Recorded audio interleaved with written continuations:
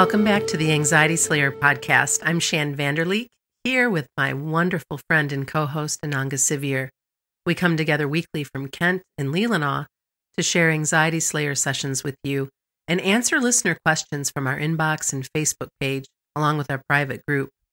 Together we share a powerful collection of techniques to reduce anxiety. And today we're discussing how to manage anxiety when facing a serious medical test, like a biopsy or blood test, and how to support yourself getting through the test and while waiting for the results. Hello, Ananga. Hey, Shan. Well, here we are talking about something that we both know. Yeah. And both have dealt with quite a bit in the short term over these last few years. Yeah. And anxiety is absolutely part of the medical testing process for everyone, for us as well. And today we're going to talk about how to learn to care for yourself before, during, and after a serious medical test.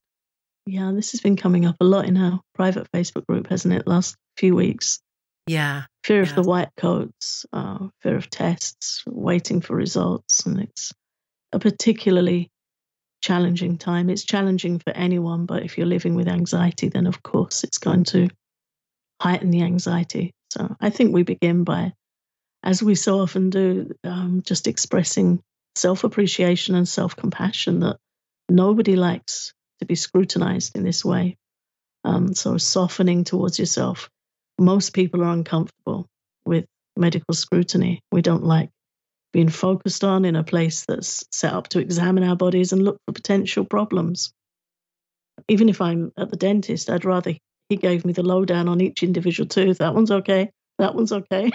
I don't really want to wait while they go all the way around for 15 minutes and then tell you if it's okay or not. I like a bit of instant feedback. So self-compassion comes first, knowing ourselves, understanding ourselves, being kind about anxiety and accepting how we feel with no judgment, because judgment just brings harshness and increased suffering. It sure does. One of the things that has been helpful for me over the last year, because I've been in this position a few times in the last 12 months, was to also communicate with my caregiver to let them know that I suffer from health anxiety sometimes, that I get more anxious, that I do have that white coat syndrome, as we've talked before in the past about what happens to my blood pressure when I go to the doctor. My blood pressure is just fine when I'm not at the doctor. And so sometimes just letting them know how you feel in the process, because for them it's second nature. It's something that they're doing every day. And they're very black and white sometimes. Yeah. And we are not. We are not all black and white. We need just a little bit more support and sweetness from our caregivers. And if you're not getting that, it's time to find a new caregiver.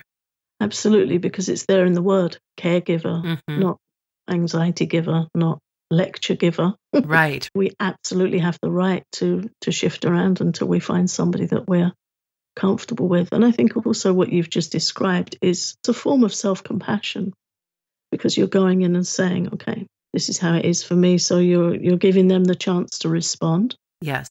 And adjust how they deal with a patient that needs some consideration in that area. And absolutely our right to say that. And I think it's self-respecting. I had a experience with a dentist a while back, and he's fairly new to his profession. And before that, we'd been seeing the same guy for a long, long time. And he was on his way out, new guy on his way in. Well, new guy on his way in is trying to be extra communicative about everything, meaning that if you need to go in for a crown, he's going to tell you that it's possible that while he's grinding down the tooth, that there will be a crack in the tooth. And if there's a crack in the tooth, then he won't be able to do the crown, because then if he can't do the crown, then they might have to remove the tooth and you might need to, right? Mm-hmm. So by the time he's doing that, you can just like see me sitting there putting my fingers in my ears and going, nah. I don't want to hear that. I don't want to take that story. to where he's telling me it might go. Yeah, because it's a what if. Because it's a what if, and it kicks up your anxiety. So Absolutely. I asked him, I said, please, if you think I need a crown, then tell me that you think I need a crown because my tooth is cracked. Period. And if I decide to get the crown, and if we're in this position and something happens, we'll deal with it then. But by giving me all of these what ifs, chances of me doing this are very slim. And the chances of me finding another dentist who will respect my wishes is very strong. Yeah. Anyway, that I know went off on a tangent. I think it's valid. And again, you and I were discussing earlier, Shan, that we'll always share what we think is helpful to others. Yes. And this is that. We're all in the same boat. Yeah. So I think it's good to know that, and absolutely important to know that if we're not happy with one healthcare practitioner, whether it's doctor, dentistry, whatever the profession is, we have the right to voice our concerns, to express the support we feel we need, and we have a choice, and we can go elsewhere. Yes. And I think that's very important, to go somewhere where you are most comfortable. Yeah, I'm grateful. My primary care physician actually has her practice in a beautiful Victorian home setting. And there's just something, and my blood pressure would still go up when I go there. But when you're in the waiting room is like a living room. And then her office is like a beautiful, bedroom, I guess, with the exam table. And it's up to you whether you want to disrobe or not. And it's up to you whether you want to get on the scale or not. And the way that she sits with you and stuff. But it took me a few doctors to find her. Mm-hmm. Again, this could be an entire episode on just this, but I've finally found the team that I feel most comfortable with. Yeah. And that's not to say, oh, yay, I get to go to the doctor, because I don't ever feel that way. But to know that I have these people in place who get it, who get that I might be, more sensitive than somebody else coming in. Mm-hmm. And that's okay. Yeah, and treat you with respect. Mm-hmm. Yeah, because that doesn't mean that I'm weak. It doesn't mean that that there's anything, air quotes, wrong with me. I just happen to be in that particular form where my mind can go and get very uncomfortable in that space. I don't like it. And if they know that, then they can be sweeter with me. Yeah, and I love how chill you are with yourself over it. I think it's really important. So again, it comes back around to self-compassion. Yeah. Not for us to be harsh on ourselves because we're uncomfortable. And of course, our resilience can be fluctuating. So that's also important to know is, don't worry if at some point you find that you're coping with a test not so well as a previous test, perhaps. And you might think, well, why am I being like this time when I coped with the last one? Okay. That's just a very similar thing to when we were recently discussing anxiety relapse. We need to look at what's going on around us. How's our nutrition? How's our environment? How are our stress levels? Maybe we're not coping as well because we've got a lot going on right now. So, to know that resilience fluctuates. It's not set in stone. It doesn't come with a guarantee certificate that it's not going to expire. So we need to really keep with the self-care and the things that help us feel calm and comfortable. And if we've got something coming up that's challenging, then we need to take even better care of ourselves. And that's why it's important to talk to a trusted friend or family member about where you're at and how you're feeling, along with the self-care. It's also incredibly important to stay busy during this time so that you're not allowing yourself just to sit and stew and worry and create, stories with the way that our minds will carry us off into storyland. Stay busy. And of course, pray. Sit and pray and ask for support, and whatever your practice looks like for you. We're all different, but having that connection, I know for you and I, Ananga, is huge.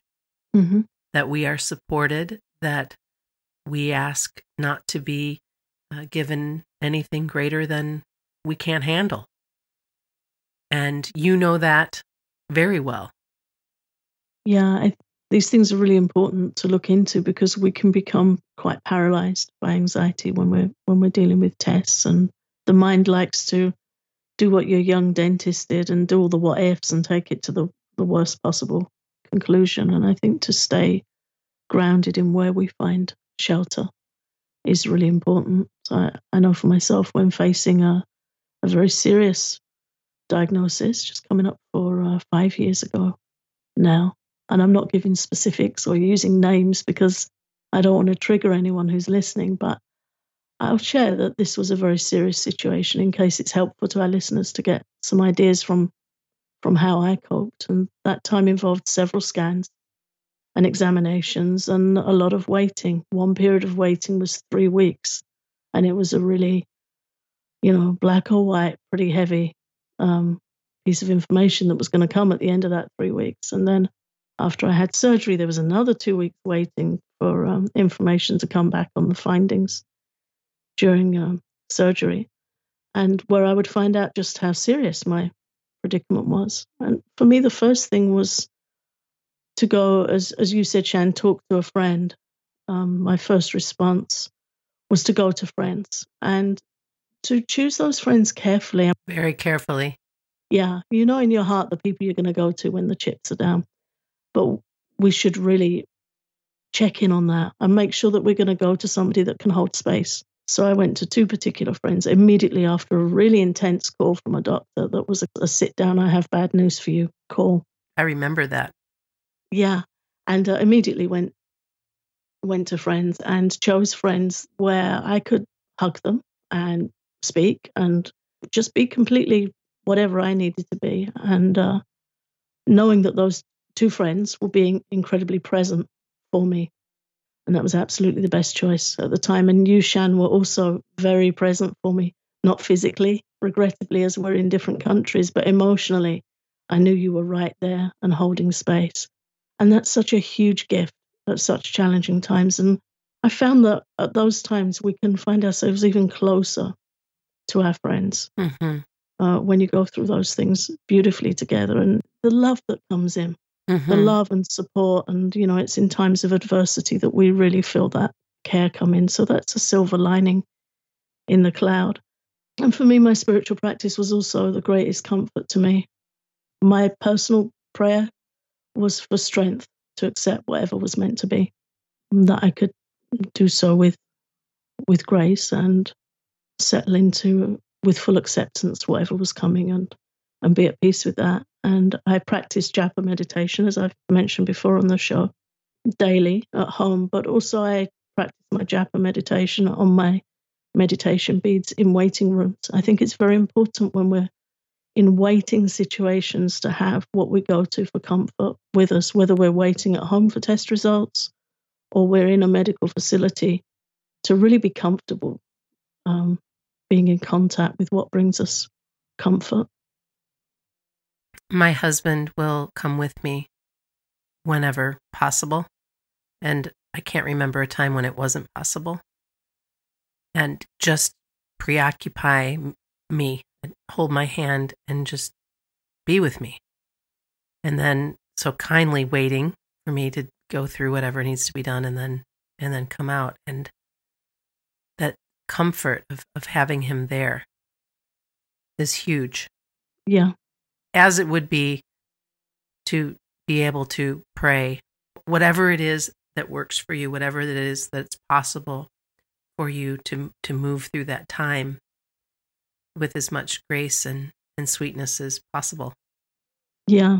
I remember a friend telling me some years ago she went through a very difficult health crisis, and she was traveling. She was in India, and she was taken to a facility where there was kindness, but it was not what you'd be used to in the UK or America. It was quite rustic.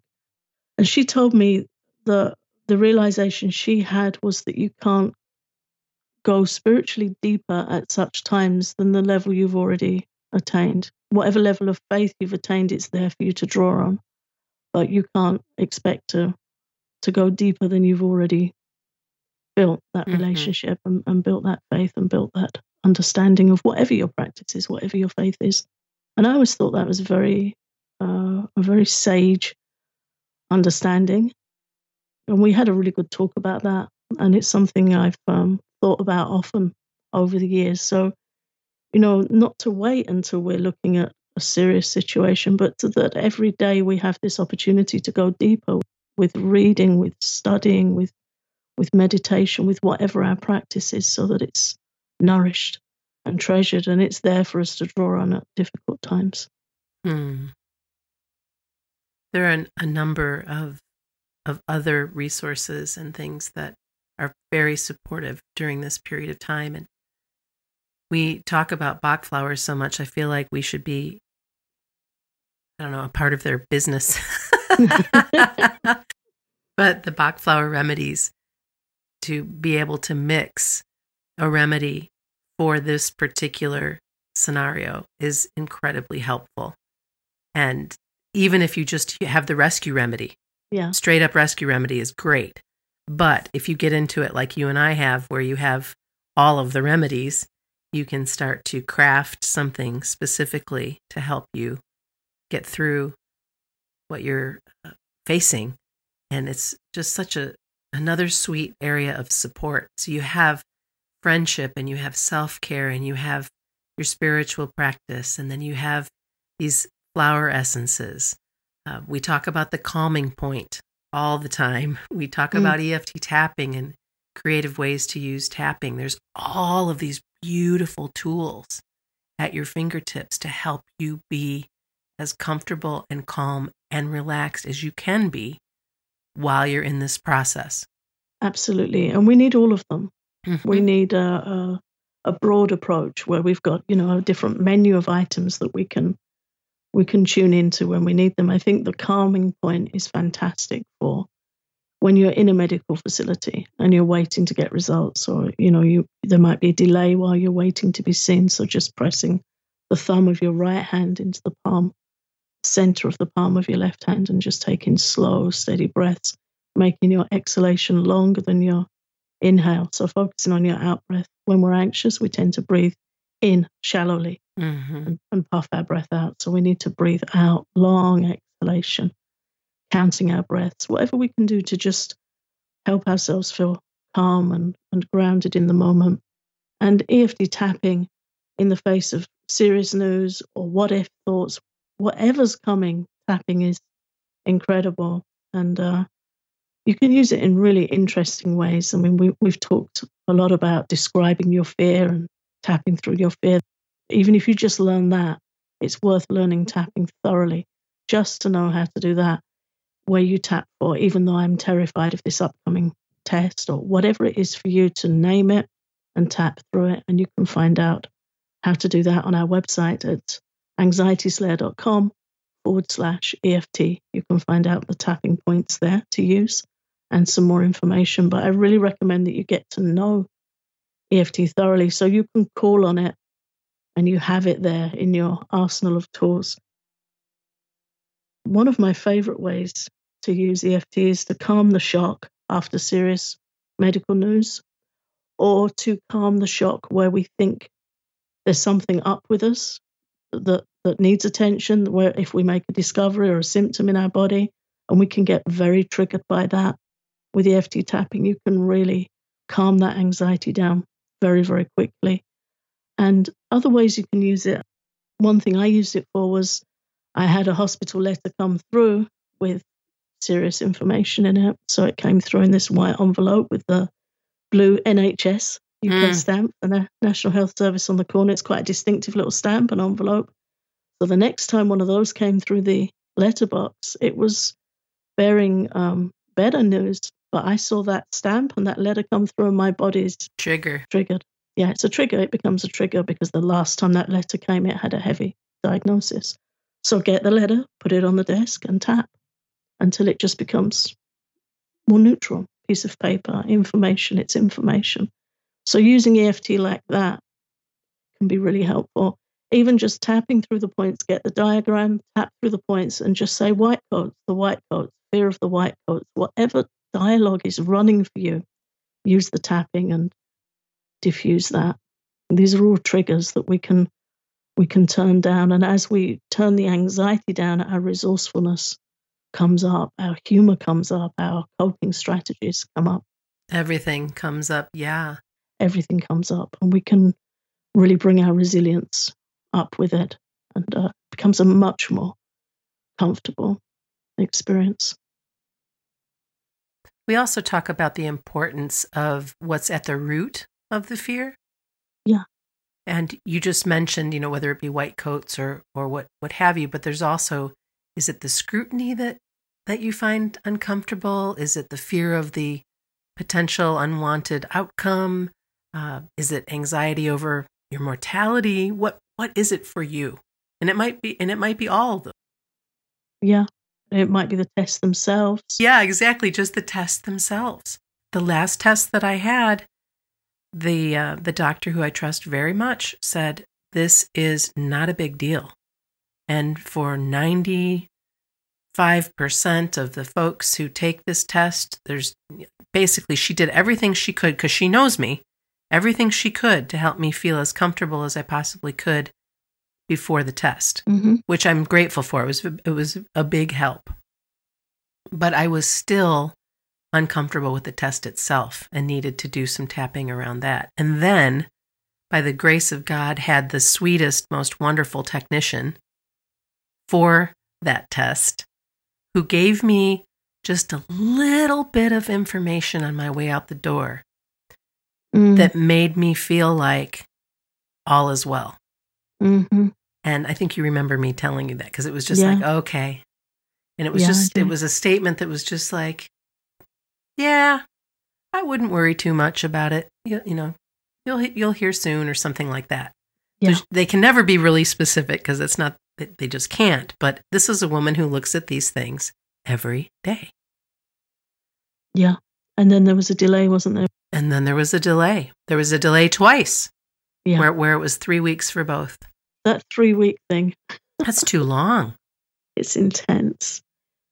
As you're saying that, I'm remembering what, my 3-week wait and what did I do? Because you referenced, Shan, earlier, keeping busy. Yeah. And I think it's important to say that how we keep busy will really affect how we cope. So if we're going to scroll or go on Google, that's not going to help us feel better.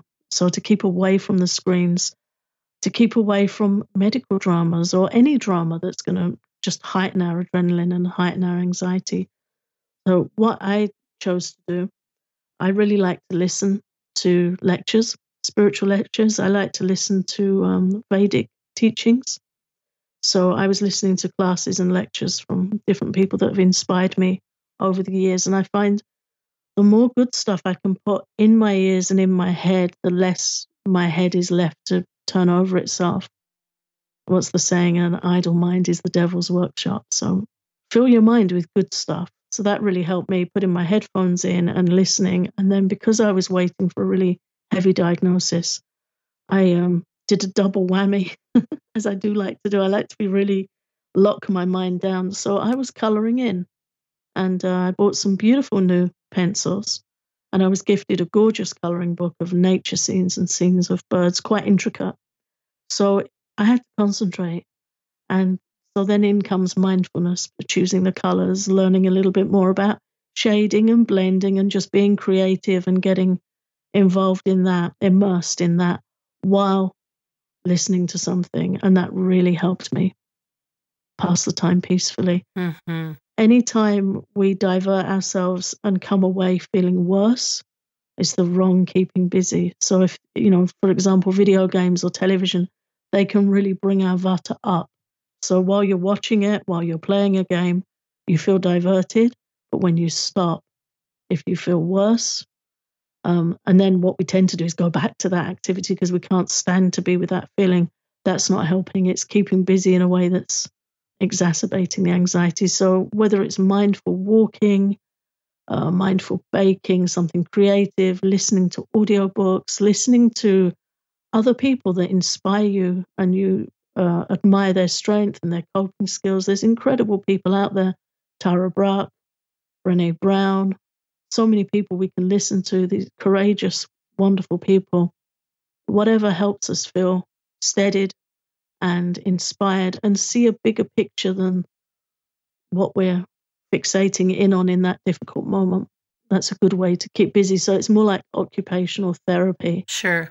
Than just that vata, busy kind of energy, which just feeds the anxiety more. Well, I think we've covered quite a few topics to support our listeners through any medical testing process. Please understand that you are not alone in this, that there are a number of things that you can do that we've just outlined here. And one day at a time. And be as sweet with yourself as you possibly can.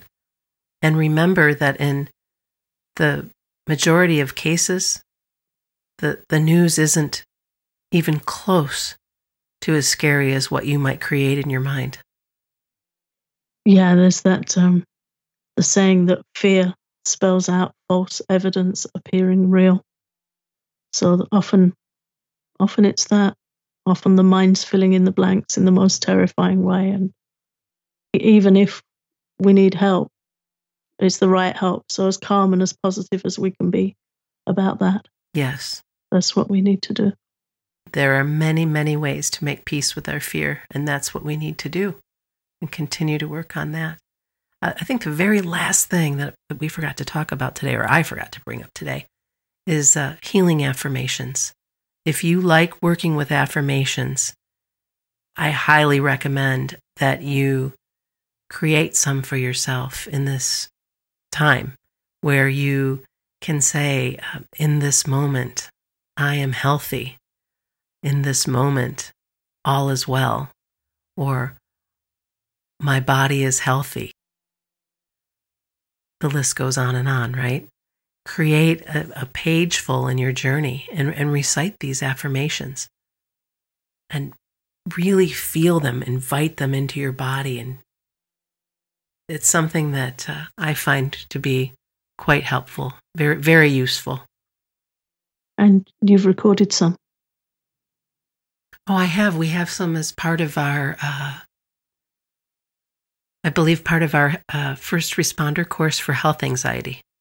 Yeah. Yeah. Yeah, they're there. Let's share some of our resources because we have some. The SOS tapping sessions and guided quick anxiety stopper 3-point tapping practice are available in our first responder course for anxiety attacks. These are very, very helpful sessions. And then in our first responder course for health anxiety, you'll find our guided tapping sessions for calming the fear that there may be something wrong with you, as well as the healing affirmations that we just mentioned, and a lesson on Bach flower remedies that help most with health anxiety and how to create your own supportive blend. So we've put a lot of content together for you, and you can find both of these courses at anxietyslayer.teachable.com. Yeah, it's all about, again, taking action in self-care, trying something that helps you feel calm and positive and at peace while you're waiting. And the worst thing we can do is just sit and let our mind just pretzel over on itself, get tangled up in these fear thoughts. There are definitely things we can do that can help us feel more calm and more positive, more at peace.